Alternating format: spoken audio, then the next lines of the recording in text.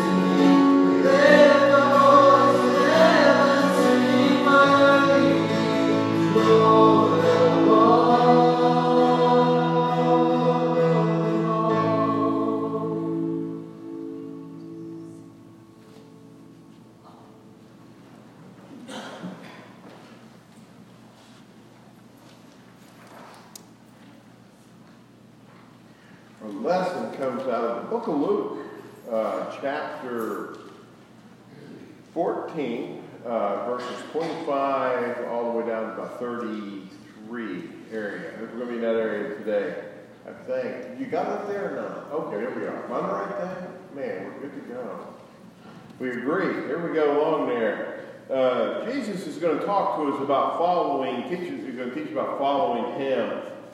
You know, just a real quick story, which is really rare for me, a real quick story. But besides that point, the call to ministry. When I was in high school, my pastor, Clyde Miller, we went to a Presbyterian church, and he really tried to get me to get into ministry right out of high school. No, I don't want to do that. Joined the Air Force, great time, 23 years. And then through the Air Force, I served in the chapel. I was an aircraft mechanic, but I volunteered in the chapel. And you hear me talk about this one chaplain quite a bit, Jerry Petz. He always kept telling me, man, you're called to the ministry, you're called to the ministry.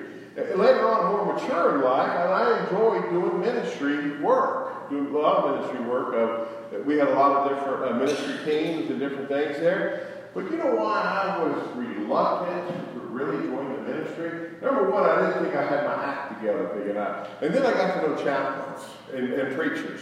And to come to realize, let me just tell you this up front, the preacher does not have his act together. I am struggling with life the same way you are. There's no difference. I mean, you know, oh, he's the preacher, you know. Well, thank you for that. But if you come over to the house at the right time, or the wrong time, I guess it'd be really, you'll hear us argue, you will hear, I mean, tell us you'll hear. But we try to live a godly life, but we're struggling.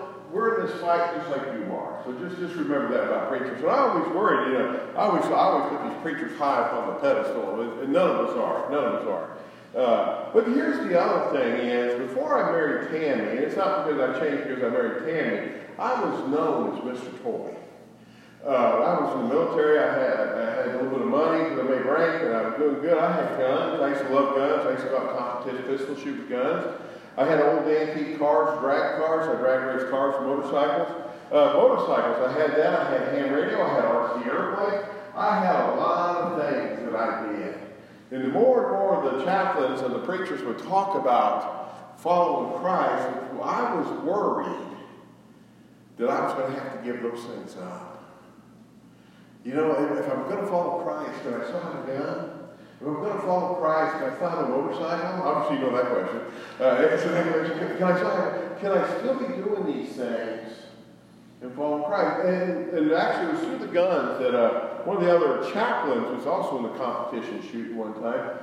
And what he did, he started a team, a pistol shooting team. and we'd go shoot pistols, but before we shot, we would have a devotion and we'd have prayer time. And of course, that was always easy. You know, if you're hitting the target, you're right. If you're out of the target, you're in sin, you know. And so we were there, and so I was in a lot of sin when we come to pistol shooting. That's just a whole other subject. But so we go along there, but I come to realize that God's not, He'll ask you to give up some things for Him there, but you can have your hobbies and turn them into godly things. Ham radio, for example, I'm going with our scripture right here. Ham radio, actually, it drags with me everywhere I go. We actually own a ham radio club, WG4UN, Working Georgia for United Methodist. When I was at New Harvest Church, we actually used the ham radio club for the kids. The little kids could come, or not the little kids, the kids could come and tune up the radio, and they could communicate with people around the world. It was actually a ministry. I have learned motorcycles. I belong to the CMA, the Christian Motorcycle Association, and the UMMA, the United Methodist Motorcycle Association. I have used my motorcycle for ministry. God will use what you have for ministry if you will let Him. And so that's how that works. So let's get to this right here real quick. Luke chapter 14, come on right there, yep, verse 25. He says, "Now the great multitudes went with Him, and He turned and said to them, if anyone comes to me and does not hate his father and mother, wife, children, brothers and sisters, yes, his own life also, he cannot be my disciple. And whoever does not bear his cross and come after me, he cannot be my disciple. For which of you, intending to build a tower, does not sit down first and count the cost, whether he has enough to finish it? Lest after he laid the foundation and is not able to finish, all who see it begin to mock him, saying, this man began to build and was not able to finish. Or what king going to make war against another king does not sit down and first consider whether he is able with 10,000 to meet him and to come against him with 20,000? Or else, while the other is still a great way off, he'll send a delegation and ask for conditions of peace. So likewise, whoever of you does not forsake all that he has cannot be my disciple." Verse 30, there we go. We're going to stop right there. This is the word of God for the people of God. Man, this is harsh teaching real quick. And this is one of those scriptures, one of the few scriptures in the Bible you cannot take literally at face value. But Jesus is saying it because when he says, if you do not hate your mother and father, that goes right against Deuteronomic law. That goes right against that law, and Jesus would not have done that. But the point Jesus is making, that Jesus needs to be number one in your life. That above your mother and father, above your wife, above your children, above everything else you do, your job, everything else. And this is the question. Let me just cut the sermon short real quick. Is Christ number one in your life? It's a question that you really need to answer. You can look good, and you can sound good, and you can be so far from Christ that He doesn't know your name. You can look good, you can sound good, but you got to go along. Are you in Christ's hand? Is Christ number one in your life? Whether you're, with the praise band singing, whether you're preaching or riding a motorcycle or shooting guns or whatever else, is Christ first in your life? Have you given it all up and given it to Christ? If you give it all up and give it to Christ, and Christ is number one, you got to sit there and go along there. Jesus needs to be first. Jesus needs to be first in your life. I'm reading a good book, I think the name of it off the top of my head. It's The Pilgrim's Progress. And it's an older book, but it's about, the story's about a guy being saved and headed on to glory. And all the distractions that come up in his life. It really fits about the church today. And so we got to realize that we need to pick up our cross and follow Jesus every day. What is Jesus asking us to do today? What does He ask us to do today? What does He ask us to do tomorrow? What does He ask us to do? So many people live their life as just go by day, by day, by day. Let me tell you what goes wrong with the church. Real quick, and I think we're maybe starting to experience. The new preacher was here, his wife was here, and the excitement with more people, now it doesn't seem as many people. That's just the same old thing. Church is the same old thing. The praise band's going to get up and sing. Maybe we got enough children. His wife will get up and do, the preacher's wife will get up and do a children's story. Then he's going to proclaim a message. He's going to tell us to repent and accept Jesus and all. It's the same thing every Sunday. I mean, roughly it is. And if that's your attitude, you will get nothing out of it. Did you come to be entertained by the praise band? Did you figure out what the crazy preacher will say today? Or did you come to be in the presence of God and to hear his voice through the proclaiming of music, through the proclaiming of the word, and the reading of Scripture? It's a difference in attitude. A difference in attitude. Why did you come today? Did you come to be in the presence of God? That's why I'm here. Trust me, it's why I'm here. And we got to pick up our cross. Matthew 10:38 says, pick up your cross. And let me tell you this, and I preached on this, Rick Warren in the Purpose-Driven Church book, number one thing, he says it's not about you. Charles Stanley, last Sunday night, I was at home polishing the baby down and wiping her down, and the motorcycle that is, and the dog's out with me. We listened to Charles Stanley on the radio, and I don't remember what the whole sermon was about. I remember this one part of the Charles Stanley sermon. I love Charles Stanley, by the way. The first part of the sermon says, when you accept Christ, you no longer have the right to have a claim on your own life. As soon as you accepted Christ and you call Christ my Lord, you no longer have the claim on your life. Your life now belongs to him. And wherever he sends you, whatever he tells you, whether he tells you to sit quietly, whether he tells you to work, whether he tells you to go out and visit somebody, whatever he tells you to do, that is who you are. That is what you're doing. Excuse me. Paul starts a lot of his letters off, the bondservant of Jesus Christ, the bondservant of Christ. And we see that in a lot of the epistles. Let me tell you what that means. It means I have been purchased. It really means, in the raw term of slavery, I am no longer mine. I belong to somebody else. And in that time frame, when you talk about the time frame that Paul was around, the Apostle Paul, you could, if you were deep in debt, you could sell yourself even into slavery, and that person would take care of your debt, and you'd have to work for him for so long. And so what that really, the bondservant means, I have been purchased for a price. And the Scripture tells us that you were purchased for the price of the precious blood of Jesus Christ. You are no longer yours. You are no longer yours. You are to be a servant of God. No matter what you do. If you're a husband, you are to serve your wife as if you were serving Christ. If you're a wife, you are to serve your husband as if you're serving Christ. Your children, the children should be part of that servanthood, be taught that servanthood. Why do we have so much domestic violence and all the things today? Because we have forgotten that we are to serve one another as if we were serving Christ. How much difference would our church be? I'm not saying our neighborhoods, our schools, our communities, our church, if we serve each other, if we talk to each other as if we were talking to Christ. And we should be. Are you not made in the image of God? Paul says when you give your life to Christ, you are what? A new creation. You become this new creation. The old man has died, and the new man rises, and that new man should eventually look like Jesus Christ. Yeah, we're going to struggle with that a little bit because there's still sin, there's still things in the world.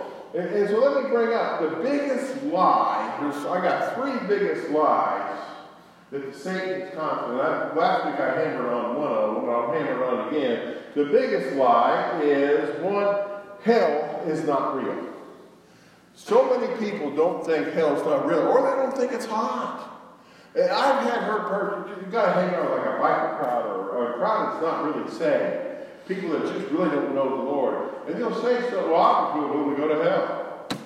Well, no, I mean, if you really understood what that meant, if you really understood what that was like, you would run from that. That's your Baptist theory there. I don't mean to pick on the Baptist church, but at least scare the hell out of you. And just so you get saved. We're trying to love you into a relationship with Jesus.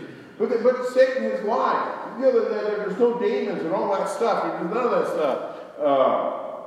The other lie that's been told to us, it depends on the form, whether you're an Episcopal, Catholic, or how it is, everyone is going to heaven. Everyone's going to heaven. you know, you got your Catholics, and I'm not dogging the Catholics or anybody else, but they got this purgatory. You got to pay for your sins, and then you get to go to heaven. But that's not what Scripture says. Only those who are in the will of God go to heaven. Only those who live the rest of the eternal fire of damnation. And that's just what the Word of God says. And the next, and this is the biggest lie to me, and the biggest one of all of it is the cross is all you need. Oh man, you'll come to the cross, and I love the song, The Old Rugged Cross, but, and it's theologically correct. One thing about hymns, they're always written on the theological level, but, so I will always cling to the old rugged cross. The cross is a doorway to a new life. The cross is not the stopping point. And that's what happens in church so many times.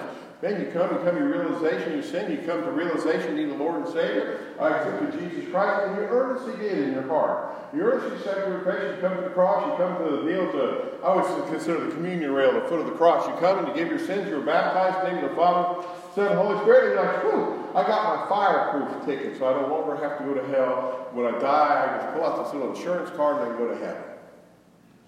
The cross is the beginning of a new life. Much like joining the military. And those military, I would say probably the police force and some of those have been doing things like that. It's kind of the same thing. One day you were a civilian, you know, biking in my experience with it, and the next day you raised your little right hand and you swore this oath, and you went. You will never be the same after, because you'll always be a veteran, you'll always be something else. You go along. And your life in the military, you know GI, they call GI. Does anybody know what GI stands for, by the way? Anybody? General issue. That's it. That is what a GI is, general issue.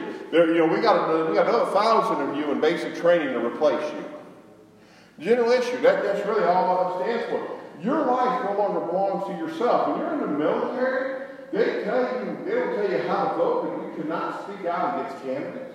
You got to watch what you put on Facebook. No, we didn't have social media when I was there. Praise the Lord for that. But you can't protest. You can't go to rallies. You can't protest against the president. You can't do all these things. You actually lose some of your freedoms protecting other people's freedoms. Because you are now belong to the U.S. government. You got a number, you belong to the U.S. government, and they tell you when you get up, they tell you when you go to bed, they'll tell you when to get what to dress. They used to give you a picture of what you need to wear the next day. If you did not know what to do, they'd say, you'd be in Class A blues, you can go look up a picture and see exactly how you're supposed to look. I mean, I love the military. I have to ask Tammy. You can tell when Tammy's not here for the weekend how I'm dressed. Because I can say, is this match? I got the alligators but that's a whole other story. All my clothes here to match them all together. But you know, when you're in the military, you belong to the government. When we're in Christ, we no longer belong to ourselves. We belong to Christ. In fact, let's talk marriage real quick. 1 Corinthians, I love this 1 Corinthians. It says the husband no longer has responsibility over his body, that the wife now controls it, and the wife no longer has it over her body, the husband now controls it. You know what? When we give up, marriage is the example of how we're supposed to live with Christ. That we give ourselves to one another, and now we are one, two become one. When we gave ourselves to God, we become the children of God.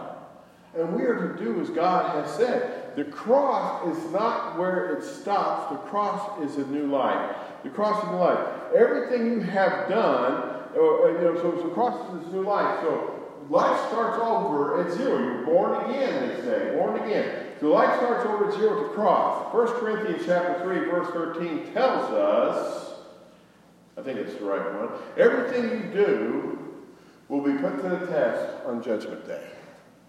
There's coming a day when you will stand before the throne and answer for your life as a Christian.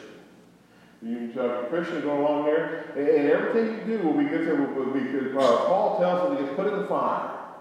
And with the chaff and all the useless stuff gets burned out, what comes out is what your reward will be in heaven. And so we go along. Paul tells us also to run a race. To run a race to receive the crown of life. Meaning, and the whole scripture there, meaning there is work to be done. There's work to be done in the church. And the biggest lie that Satan tells us is, man, You're going along, you just sit there, and you just go, when you die, okay, you go to heaven, I'll lose you. That's not the case, people. That's not the case. That is the biggest lie that we ever had. Being a membership of a church, and we're going to go along. Next service, we actually have somebody joining the church, and we'll talk a little more about that then. But let me just bring this up real quick. In October, we're going to do a church sermon series, being a member of a church. When you become the member of this church, if you're a member of this church or a member of any other church, when you become a member of this church, we have in our liturgy, you make a covenant. It's a covenant relationship. God deals in covenant relationships. Your marriage is a covenant relationship. In your marriage, if it's going right, there is the husband, wife, and God. It's a triangle. In the church, it's much like marriage. There's a covenant relationship. It's you, the congregation, and God. And if you're not working in the church, who are you sinning against? Some people say, it doesn't matter what I do. Yes, it does. Doing nothing hurts the church. Doing nothing hurts the church. And so we got to get involved. That's why I said we have some neat new programs coming up. Prayer teams. You know, prayer teams. We're going to sit there. We have intercessory prayer teams. I've been involved in churches with intercessory prayer teams. We have seen people's healed. We've seen people's marriages. We've seen the finances fixed. Intercessory prayer teams. The power of prayer. I am a big believer in the power of prayer. More than likely, you are here today because somebody prayed for you before you were saved. So I'm a big component of that. Outreach. I need people, if we're about outreach, that can get on the computer and make the graphic cards. We're going to mail push cards and things like that. Doing things. You might think, well, I'm not willing to go out and talk to people, knock on doors. We're not asking you to do that. We need people that will help us come up with programs to help like with live streaming and all this other technology things that one of us is not really that smart on. I won't mention my name, but that's the case. You know, we just need help. We need people to work together to reach the lost. To reach the lost. In Revelation chapter 2, I'm trying to keep track of time. In Revelation chapter 2, the church of Ephesus. Revelation, next week is a sermon on Revelation, by the way, chapter 22. So here we go along. Revelation chapter 2, church of Ephesus. What did Jesus say he had against them? Anybody? Anybody remember this real quick? Do you know why you study the book of Revelation? Let me just bring this up. This is just a side note, chasing a rabbit real quick. So we get the gun out so we shoot it. It's the only book that promises to be blessed if you study it. Right at the beginning it says you'll be blessed if you study these words. It's the only book that comes with a blessing. And so Revelation is why we study Revelation. There's a blessing and there's a lot of good things there. It says that what I have is against you. You have lost your first love.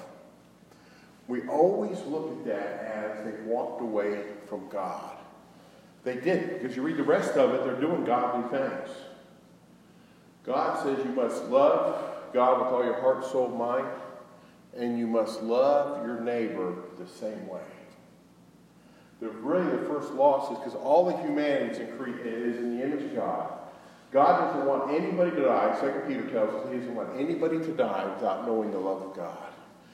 Their problem is they were a church that was isolated. They isolated themselves from everybody else, and they lost their first love of reaching God's people that were lost. So let's not be the church of Ephesus. Let us have a heart for those who do not know Jesus Christ. Let us have that heart for those who don't know those. Sometimes I find it hard to pray for people because they're so ugly, personality-wise ugly.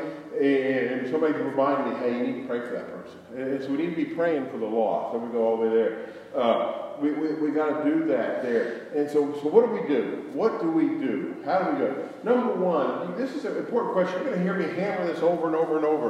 One of my first churches, the first sermon I was up at Shingler United Methodist Church, and I was going to preach like 5 or 6 times. The roof had caved in one time, and this guy, Mr. Shingler, had rebuilt the church, paid about $80,000 to rebuild his church. I preached along one Sunday, and everybody loved this man. He says, you know, I have been a member of this church my whole life. My grandfather built the original church. He says, I have done all this stuff, but I don't know Jesus in my heart. And he accepted Christ.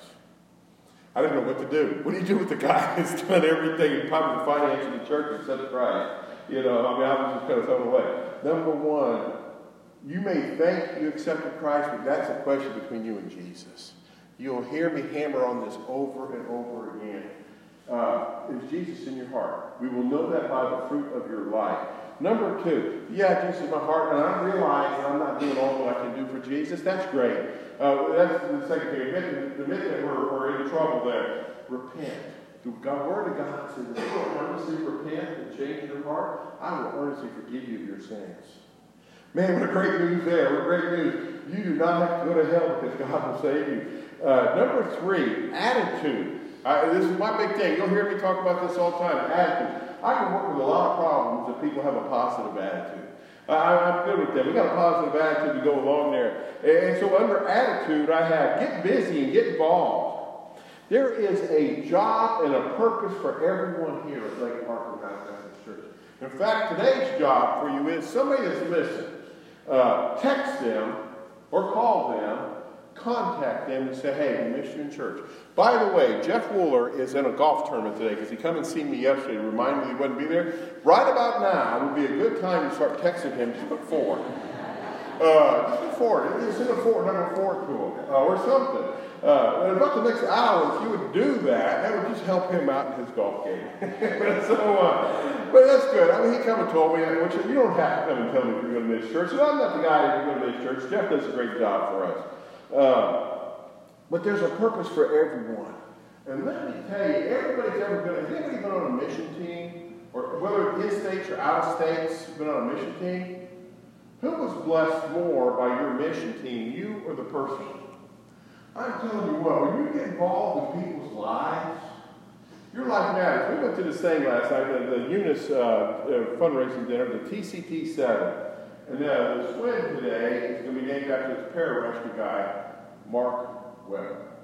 Did I get that right? Mark Webber. Okay. Let me bring this one point up. He was a pararescue guy. In fact, I got to get the whole thing because we're going to change it kind of a motto in the church. The pararescue, the 38th Moody people here, the pararescue motto is, we do what we do so others may live.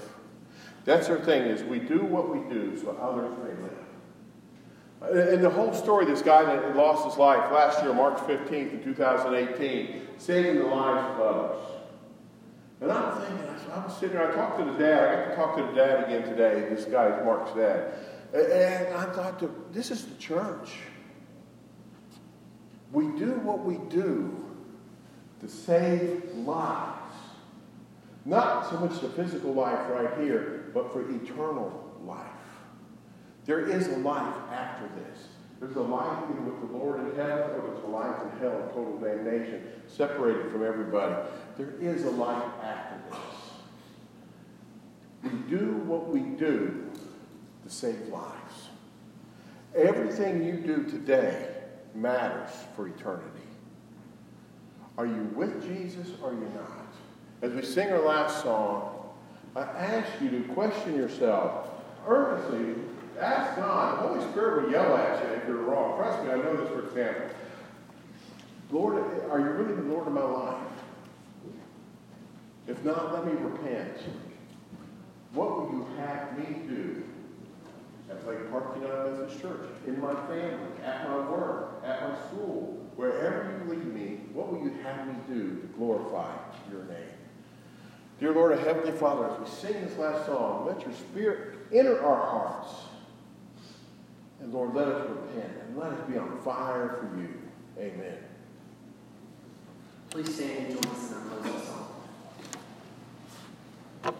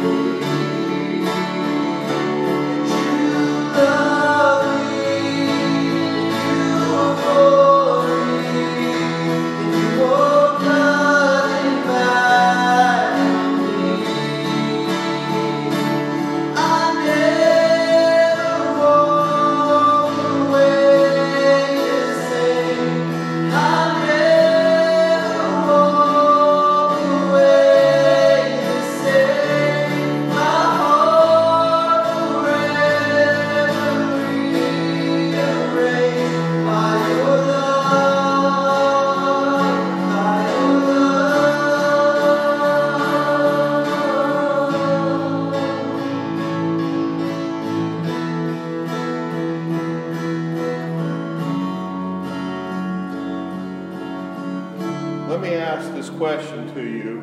Will you walk out of here the same that you walked in?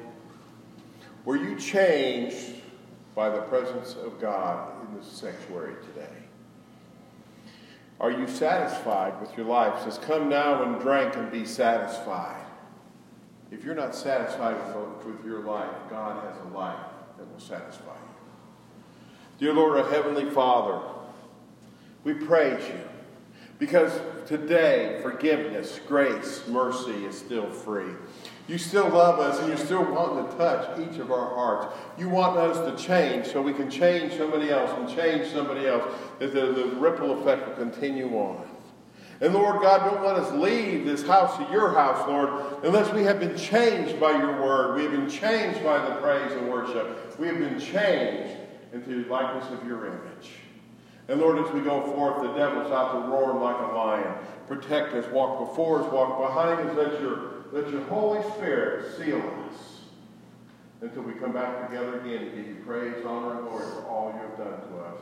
And Lord, we ask you this in the name of the Father, and the Son, and the Holy Spirit with great excitement. The whole church said, Amen. There's more excitement over here, I can tell you.